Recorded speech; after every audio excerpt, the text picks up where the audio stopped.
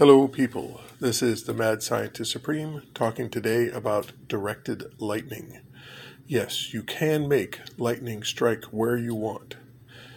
Now, during a thunderstorm, the sky is building up charges. The ground has charges. Between the two, there's a huge differential. Now, the air is a very good insulator, so the charges cannot easily travel from one to another. However, you can ease that transition. If you take a large bottle rocket and a very thin wire, attach the wire to the bottle rocket, set it off, wire goes up, now you've got an easy path for the lightning to travel to the earth. Now, you can have this wire attached on the ground level to whatever you want, and it will get zapped. Now, let's say you want to protect something. You have a power plant out there or a transformer plant. The transformers, if they get hit by lightning, that's very bad.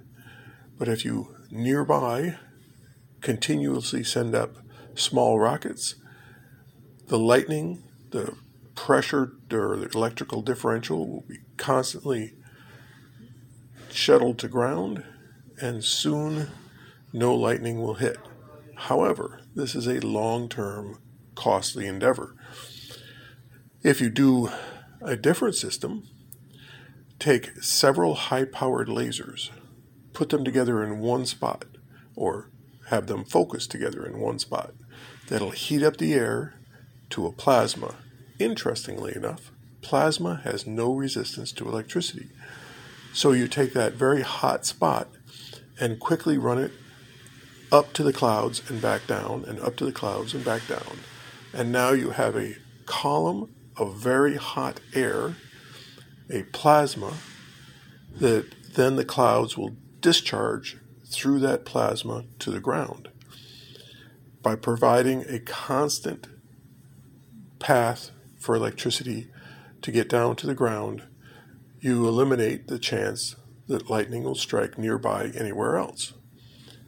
The lasers are going to be very expensive to start with, but once you have them in place, you don't have to worry about lightning striking whatever you're trying to protect. Now, as a mad scientist, you want to go one step further. You can take this path that you're set up for the lightning and make it in any shape you want. Sports logo, company logo, or a message from the gods. Thor says stop the football game or whatever. Or if you're in war, you can use that directed lightning at enemy tanks or enemy positions and have lightning strike the enemy, putting fear in them and winning the war much easier. Of course, you have to wait for a thunderstorm for this to work. However, thunderstorms are simply accumulating the energy that's already there. Now, if you take that same plasma and park it in the air, up in the sky, and run it back and forth around in circles, so it's that one point is accumulating that electricity from the air. You're accumulating the high voltage from the higher atmosphere and accumulating it in one spot during a clear day, and then run it to the ground. You can create your own lightning when you want it there. Now, then I went, let's say you had an electric train, very large, right behind the power plant, put large capacitors. Run that lightning up into the sky, lasers accumulate electricity, run it down into your capacitors, and you constantly do this as you travel that train across the country.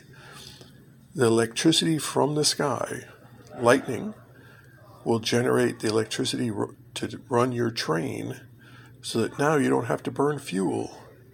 You have to use a few lasers. It's going to cost some money to set this up. But once it's set up, as you travel, very thin, very low power lightning strikes continuously onto the train to power it up. Yes, we can do that. We can power various things through the energy that's already in the sky. This is the Mad Scientist Supreme, signing out. And of course, requesting 10% if you do develop it. Thank you.